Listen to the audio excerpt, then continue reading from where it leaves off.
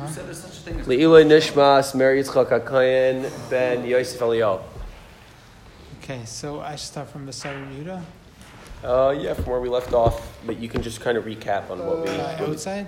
Huh? You can outside, yeah. really Bahari Dallas? Yeah, we started this first. Feel free to bring us into the. No, he said that, Meir said that you're supposed to say over. Just recap what we did yesterday. Yeah. So you started yesterday from the Savar? Yes. We start from Vesavar. Yes. Yeah. Okay, so the Gemara is discussing Rabbi Yehuda's opinion concerning an oil that is not made by humans, whether or not that's considered an oil or not. That Rabbi Yehuda, originally had a statement where Rabbi Yehuda said that if an oil is not made by humans, then it's not classified as an oil. Mm-hmm. So Gemara asked a question from the case where they orchestrated a situation where they'd have children who were totally assumed to be tahor, they covered all their bases, and then they would bring them to get water from the shiluach for paraduma. And in that discussion, Rabbi Yehuda said that they would go on these oxen, and the oxen would protect them from any tumah which was possibly lurking underneath from their children's homes on these rocks to the Mei Shiluach. So it seems from there that the oxen, the belly of the oxen, was classified as protection, despite the fact that it was not made by humans, which seemingly is contradictory to Rabbi Yehuda's original statement. Mm-hmm. So the Gemara answers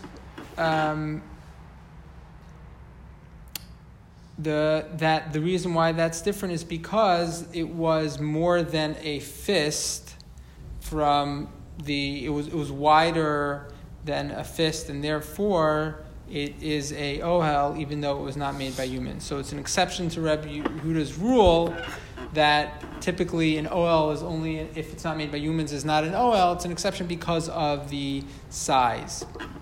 And then we prove that from another brisa, and that's essentially where we got up to yesterday. Okay, we read the question, but I'll read it again. So the Gemara has a question on this. So essentially, what we're saying right now is Rabbi Yehuda has a general principle that if a oil is not made by humans and it's not considered an oil, that's his principle. The one exception being where it is a fist with the width of a fist, or where it's especially large. That's his one exception to the rule that we know so far. So the Gemara has a question. But a door that yesh bakama groifim, it is multiple fists wide, and therefore, based on the rule that we just set forth, Rabbi Yehuda should be of the opinion that in fact it is an ohel, even though it is not made by humans. However, we taught that Rabbi Yehuda said, Lo hayu mevi'in dlasais ala shvarim. That Rabbi Yehuda said that they didn't bring doors, they just used the oxen. So the Gemara's assumption right now is the reason why they didn't use doors is because doors wouldn't work. That's the Gemara's Havamina. Why did Rabbi Yehuda say that we don't use doors and we just use the oxen belly? Is because the assumption is because a door wouldn't help you. That's the Gemara's assumption right now. So that's the basis for the question. I mean, the basis for the question is that Rabbi Yehuda makes this statement, they wouldn't bring doors. So there's no explanation why they wouldn't bring doors. The Brisa doesn't say why Rabbi Yehuda says they wouldn't bring doors, so why wouldn't they use doors? Why wouldn't they use doors? What's the problem with the door? So the Gemara's assumption is that the problem with a door is because a door wouldn't help you.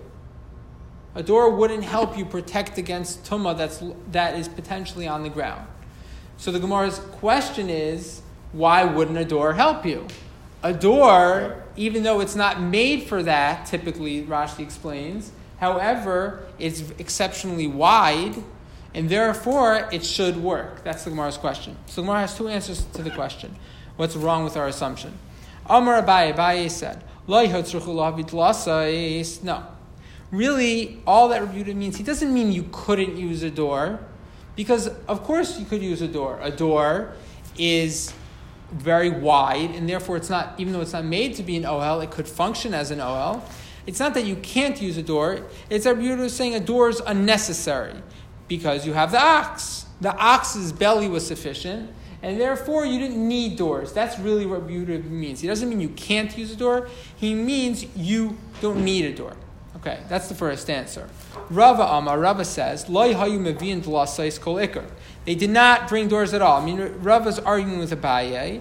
He's saying that the reason they didn't bring doors is because they didn't want doors. It's not just that it was unnecessary. It's that there was a specific issue with the door. The doors were inferior. Not because they couldn't be in OL. They could be in OL, but it was another concern. What was that concern? Since the perspective of a child is to be very confident, I guess it's a good word, confident. So what's he going to do? He's going to be sitting on top of this door. He's going for a joyride, and he's going to start Shema Yotzi Roisha. He's going to stick out his head, Ayachad Meivarav, or one of his limbs. So basically, he's going to be riding on the door, and it's going to be a fun ride for him.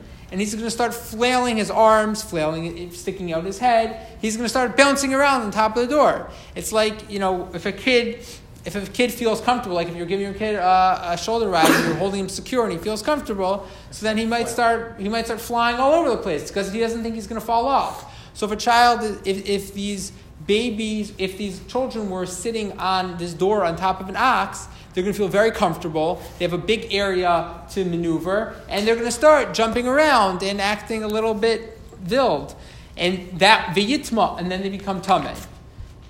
B'kever tahim, through something that's possibly on the ground. So essentially, Rava's answer is that in fact, it's not that the door can't be an ohel.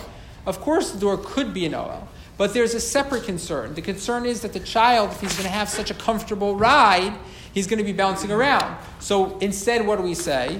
He has to sit on the ox, because on this ox, he's going to be scared out of his wits, and he's going to be holding on for his life. It's like, go to those places, you put a quarter in, the kid has a bouncy ride, so he's not jumping all over the place, because he feels like he's going to fly off. So when a child is riding on an ox, that's how he feels. He feels like he's going to fall off. So he's going to hold on for his life. He's going to stay on top of the ox. He's not going to stick his arms and head out. And therefore, you don't have to worry. And so therefore, to avoid that concern, Rabbi Yehuda said, don't use a door. You're saying because the door is safer, it's more secure. Yeah. That's why he would... Yes. He'll feel more secure because It's not like balancing on the... It's not like balancing on an ox. How would you feel if you were balancing on an ox? No, I'm serious. You feel like... He could balance on the I would feel like I'm going to fall off the entire time. No, I agree with that. I probably feel that way on a door too, by the way. But you understand how Don't ride too many it's doors. better. A little less stable because at least you can wrap your legs around the ox. But I guess I see the point that the whole point is the door must have been very secure and the children felt safe. Must have been Yeah. latched on. Yeah, that's a good It's point. latched on. Yeah, It's it like must a have been saddle. latched on. No, you're right. That's a good. It's not wrapping their legs around the ox. It's a big ox. Also, the legs can't because then they'd be going over the Right. No, you're right. The door must have been secure. No, it's a good point. It's a good point. The door is more secure than the ox. The door must have been. You're absolutely right. The door must have been somehow they secured it to the ox. They had like a saddle. They had like probably A door saddle. a door saddle. Yeah. You can buy one at Dick's. They had a door saddle, and they secured it to it. So once it was secure, no, you're right. So then it's much easier. You have a much bigger area, and you're much more comfortable. It's like walking on a trapeze versus walking on a door on a trapeze. Okay, bad example. But you understand? If you would do it, you'd feel more comfortable on the door. Right, okay.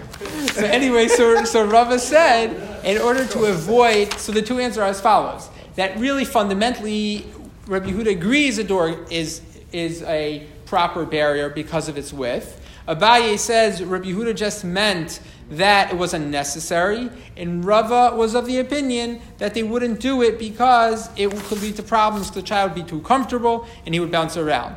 Tanya kavase de Rava. So we have a brisa which affirms what Rava taught, which is consistent with Rava. Rabbi Yehuda said, they did not bring them at all because the perspective of a child would be too confident.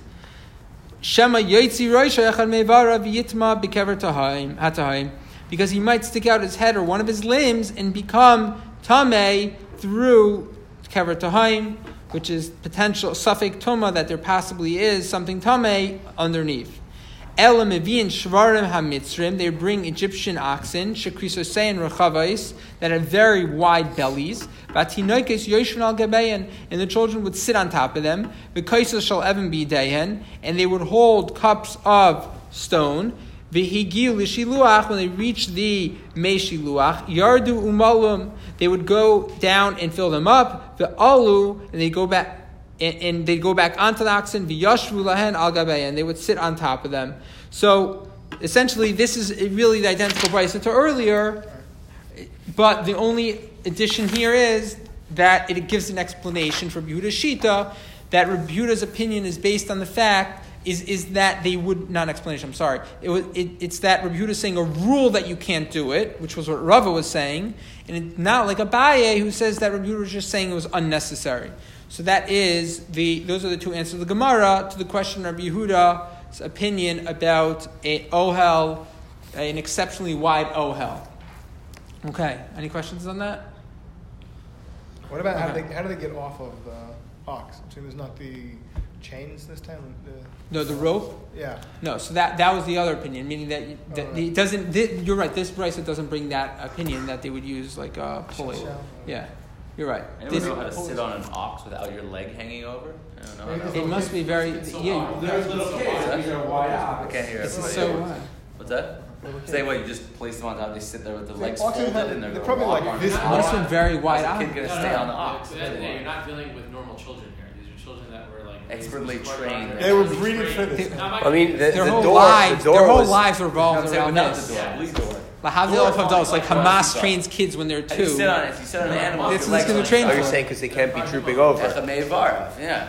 That's must why. be That's why I say that's very wide, very very wide. wide bellies. I hear. Very wide. There They must have been a had, saddle like, regardless. It's not Hateva. there must be a Now saddle. extinct version of oxen. If you look at the So back, wide. if you look at the back of the bar, their bellies were all wider than their backs were.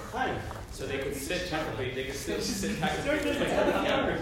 They just sit up. Belly still It's still not going to I mean, Oiz Vahadar took a picture of one of these children. Right. That is They found with the Dead Sea Scrolls a picture of one of these children, and Oiz Vahadar then put it in here. It's pretty amazing. No, yeah, they have very wide. I mean, they're very wide. It's possible that it has a wide belly. we haven't answered the Chaim's question though. The answer to Chaim's question is no. The way they set it up, it answers your question, which is that it was the legs. If you look at the picture, Yud Gimel. So the way they set it up, which I think is a nice answer to Chaim's question, is that the legs it went down like on an angle. So therefore, the bottom. Oh, that's what you're saying. The belly's much wider, so the legs can go over the side. Christos Yes. Sehem Rechavos. Yeah. Right. The belly. That's a good answer. Christos Sehem. That's good. That's a good answer. No, that's a Their good back answer. is not Rechavos, it's their The crease. crease, only the bottom part. That's what John was pointing out from the That's the picture. Milo. That's why we're using Milo. It's because it's not right. It's not. No, that's why we're using it's not that Egyptian they're all right. ox. It's a good point. No, it's a good deed you're making. It doesn't say that the entirety of it was wider. It's the belly was I can wider. totally relate. I know exactly. Love muffin top. So that's a good answer to the question. That's a good answer to the question. Okay. Okay. Let's see another piece of Gemara. Let's start the next Gemara. Any other questions? No? Okay. Vaharei Mita. So here's a question from the Mishnah. So we said in the Mishnah that Rabbi Yehuda, that we had a discussion about sleeping underneath a bed in a sukkah. Vaharei Mita Yeshua Kama Greifim. So a bed is also very wide, much more than a tefach. Vitnan, and we taught in the Mishnah, Rabbi Yehuda says, Naigim hayinu, hayinu yeshenim tachas hamita bifnei hazakenim. So, what would Rabbi Yehuda say in the Mishnah?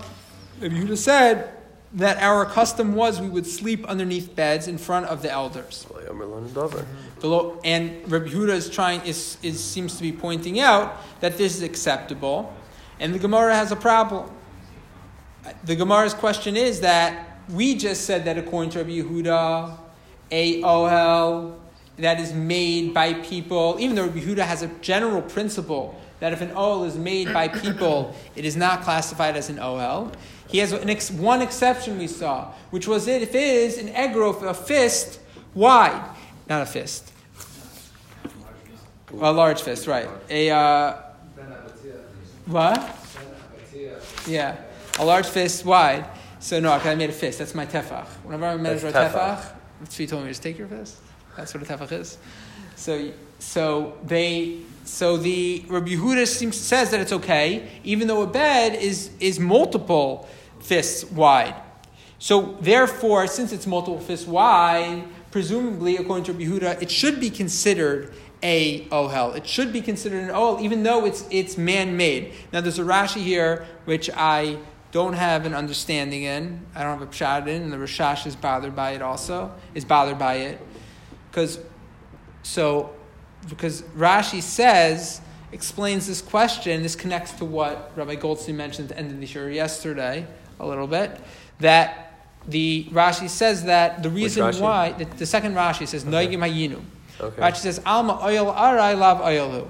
So Rashi says that the question is that even though this is a temporary OL, you see from the Mishnah that a temporary OL is not an OL.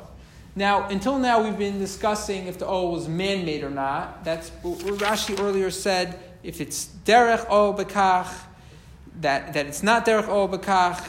So it seems from this Rashi to me slightly like the question might be that any situation where you have an ohel where there's a problem with it, the Gemara is assuming, I really don't have this worked out, but the Gemara might be assuming that any problematic ohel, the problem is solved if it's exceptionally wide, essentially. That's what seems to me from Rashi.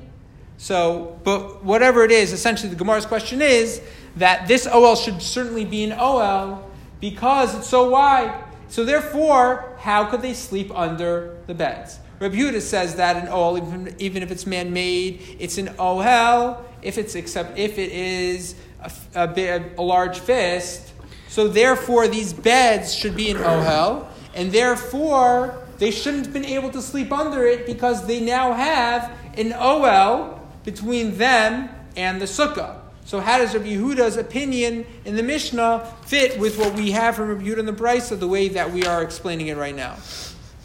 You had a question, Ryan? So the question on Rashi is meaning what does Oyel Arai have to do with anything right now? You're saying meaning we're talking about egg, right?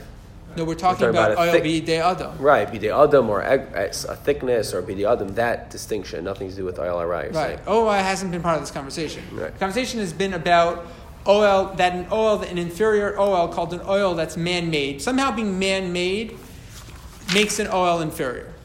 So, I'm sorry, not man-made. That if it's not man-made, then meaning if it's an ohel that happens naturally occurring ohel. So you could say that here too. You could have said that about a bed, which is I think what the Rashash really just like kind of just changes Rashi. I'm not really sure, but you could have said that about a bed too. That a bed's not made to be. Rashi says this on the Mishnah though. Rashi says no, you mean the time of Farshim Gemara to let us say all around. That's later on. We're going to get to that. We're not up there yet. No, you're right. You're right. He's saying, and I wonder if that Rashi... He's staying consistent with his... But I mean, it doesn't follow the steps of the Gemara, though. Exactly. It's consistent with the end of the next step of the Gemara. Right. But it's not, at this point of the Gemara, the question would seem to be that this bed is not made to be an ohel. That should be the basis for the question. It's not made to be an ohel, it's made to sleep on it. And therefore... That's what it's going to get to. But even though, but it's still egg, right? But I'm saying, but right now, but because it's so wide, no, right, but the Gemara's answer... The Gemara is taking it to the next level in the answer. I'm saying in the question itself, this is what I would have said the question is. This bed was not made by people. But it's with. But it's even so wide. Yehuda, it should still be us. Oh, exactly. It should be male. Exactly. Somebody shouldn't sleep under it. Exactly. Right. That's what I thought the Gemara's question. And now Rashi Rashi sticks it. Right. So I don't know why Rashi does that. My only speculation was, so the Rashash just doesn't like it.